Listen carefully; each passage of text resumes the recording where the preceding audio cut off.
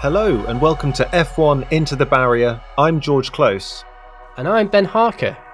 And we're crashing into all things Formula One for this 2023 season.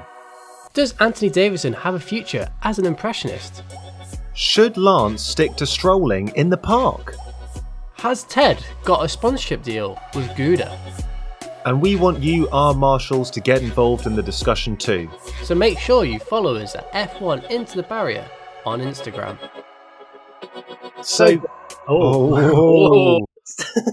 A little bit rusty, dare I say, Ben. So, Ben, F1 Into the Barrier is back. I'd say we've got a new look, but as we're a podcast, I think we've got a new sound. We're going to be trying to do shorter episodes this year, and we've got rid of our fantasy analysis at the end of each episode because, truth be told, we kept forgetting, and it was actually pretty hard to follow. But I want to know from you what we're doing for our listeners, our marshals this year, to spice up the podcast and get a bit more engagement. Well, our marshals, you're in for an absolute treat. So me and George, we always go on a train. We always take a pack of top trumps. We can't talk to each other about stuff because we only talk about F1 on the podcast. So what we decided to do is do top trumps for Formula One drivers. And this is going to be taking a driver that's currently driving, compare it to a historical driver. At the end of the season, we're going to see who is the top trump in the deck of Formula One, in our opinion at least. Yeah, and we're going to be throwing them out there for you so you can disagree or agree if you think we've been too harsh on Max Verstappen because, if you've listened before, you know that sometimes we have a couple little frustrations with Max. Be our guest, get involved.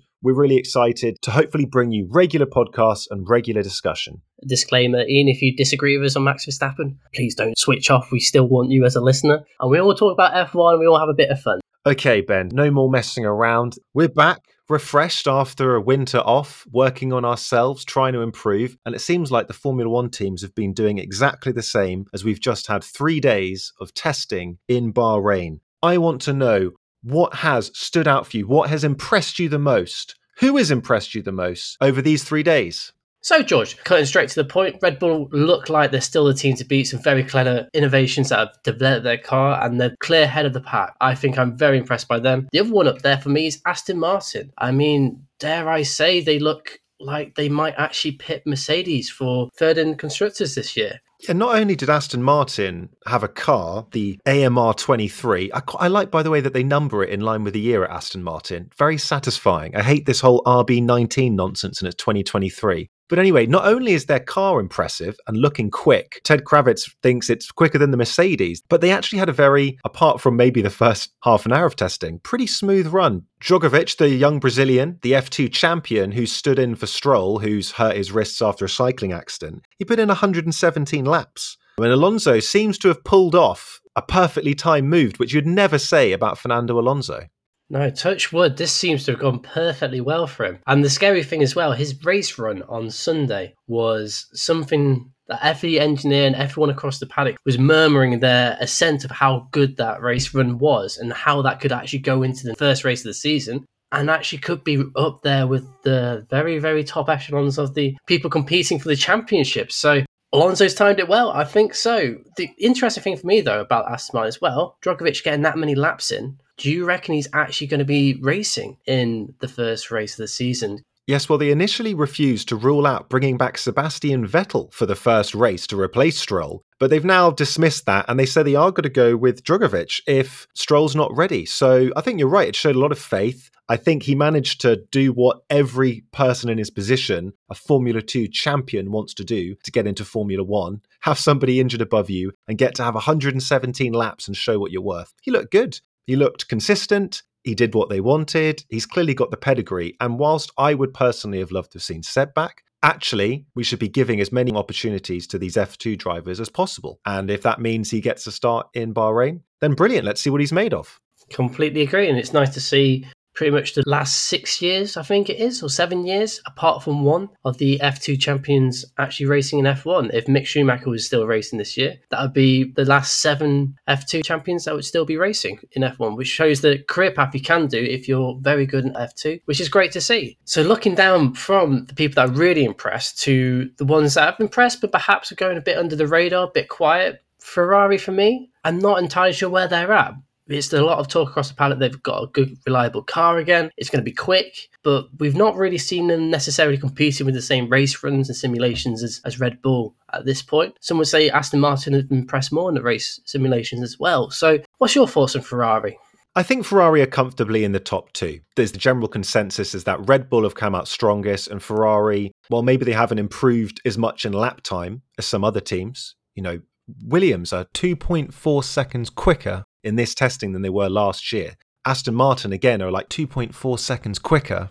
Ferrari didn't have that much to gain, but they've still made enough improvements to stay, I think, sitting comfortably behind Red Bull. Then we've got a really clear, comfortable Aston Martin Mercedes. Behind that, it's a bit of a mystery. But Ferrari had a pretty good testing. Fred Vasseur's come in. He's had a pretty good start. No red flags for them. And his job is to steady the ship, get consistent strategy calls, and we'll see going in. Can they actually overcome their biggest obstacle, which hasn't been development? It wasn't development last year.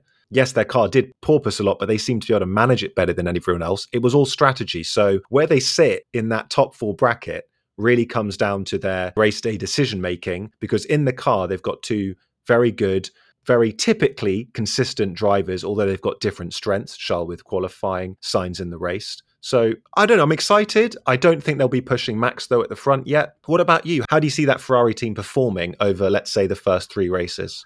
I think Ferrari will again be a bit down in some circuits compared to Red Bull, but the ones where they're going to be strongest, they need to win those races, which is what they didn't do last year. I mean, we started Drive to Survive and we were commenting they should really have capitalised a lot more when Red Bull had those early issues and got DNFs, but they just didn't. That's the thing about Ferrari. They need to be consistently delivering on the racetracks that they had the better car on. I'm hoping that Fred Vasseur can definitely guide the team in the right direction. I think he's very capable in terms of his leadership qualities, his organisation. I'm optimistic because I really like how he managed Alfa Romeo, and I think he'll do the same at Ferrari. I want to move on from Ferrari, but I'm desperate to cut in and get your opinion on something, Ben. Last year, about 5-6 races in, when they had failed to capitalise on some of Red Bull's reliability issues, dare I say strategy errors as well, there was pressure for Sainz to become a number 2 driver. Do you think that pressure on Ferrari and Binotto at the time was fair? Do you think they should have had to start prioritising Charles Leclerc that quickly into this season?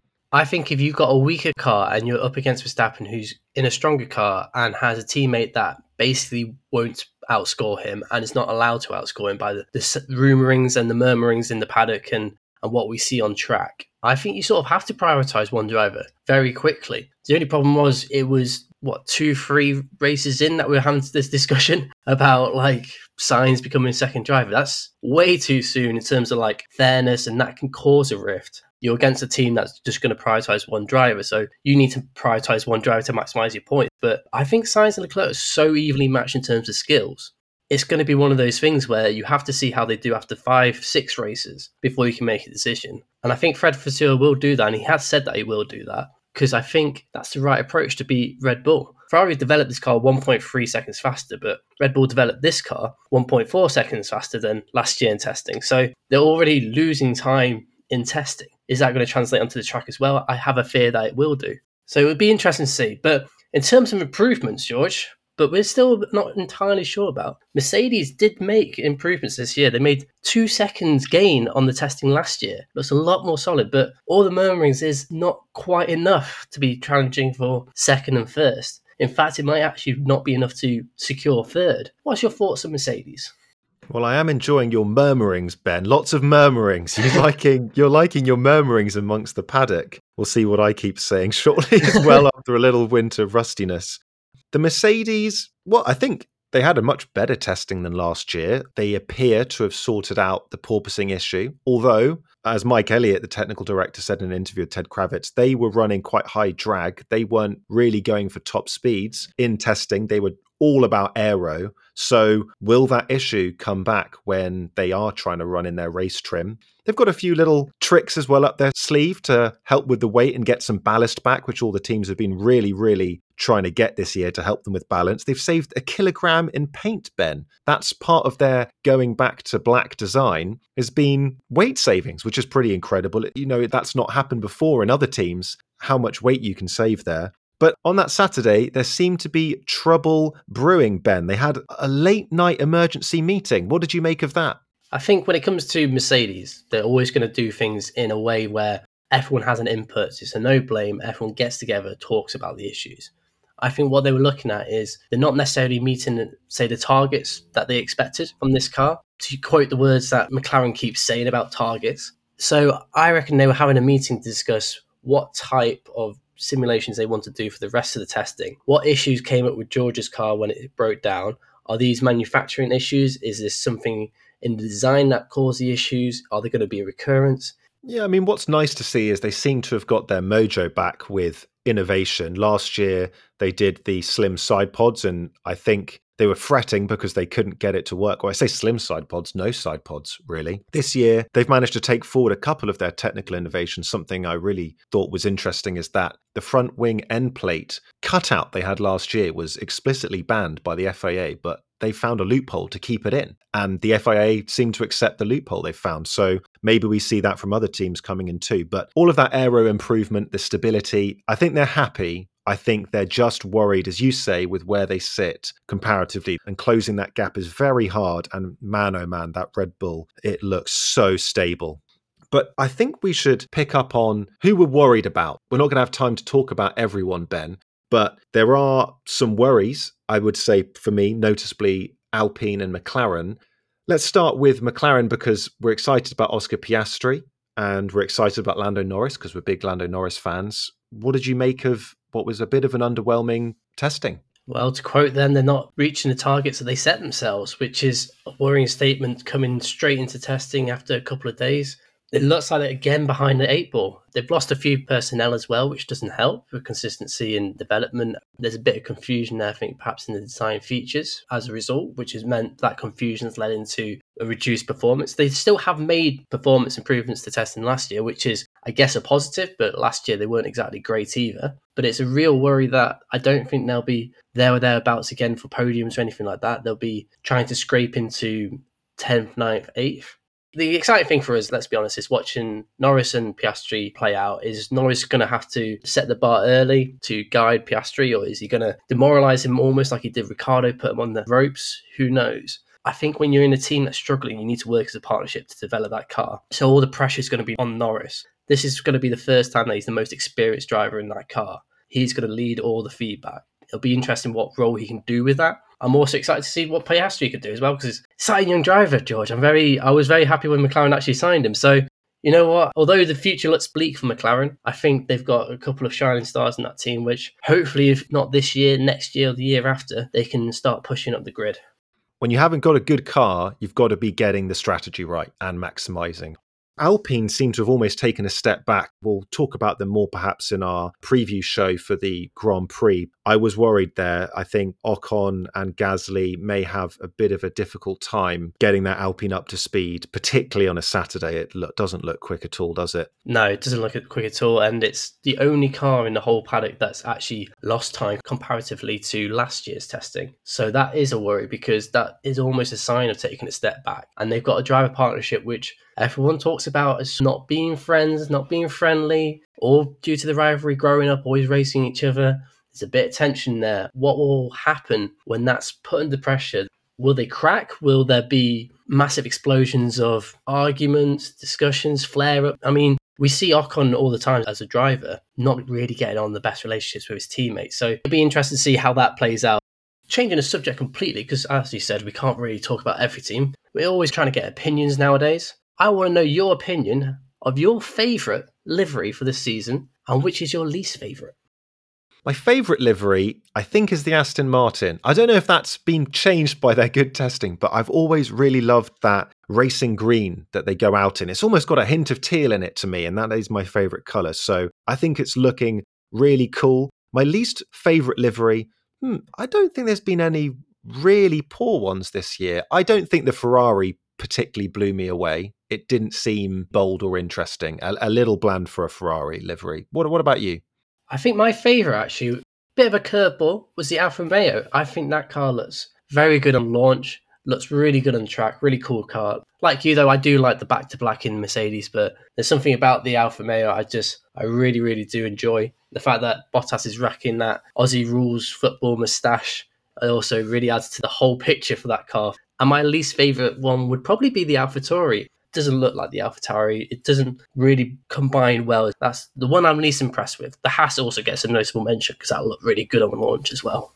Yeah, definitely did. And I think across testing, now we've got such a good insight. There've got to be a lot of filler on the commentary, Sky Sports. What was your favourite little snippet of commentary or analysis or just plain nonsense from the testing coverage? I think for me, the one that really stands out, and I've still got the picture in my mind, it's just Crofty's jacket that was just passed around that was dazzling everyone's eyes and sequins everywhere. And the next thing, you got Gunter Steiner wearing it, the exact same one. I was just like, oh, what is this madness? Why is now Ant wearing it? Love it. You can't really go wrong with that sort of thing, can you? Just because it's pure bonkers and F1 filler.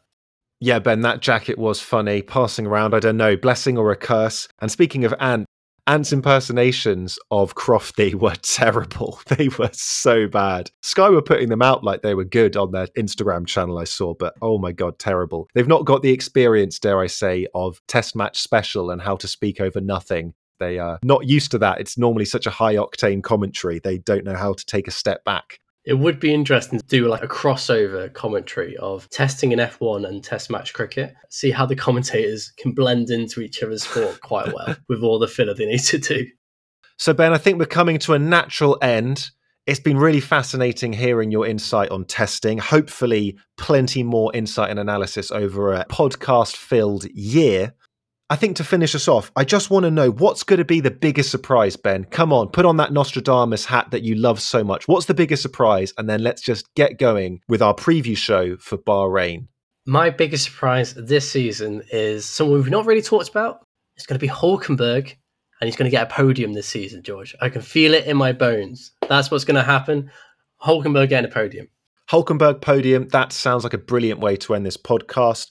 Thank you for listening. Please make sure you follow us at F1 Into the Bowery on Instagram for our updates we throw out there. Catch you next time.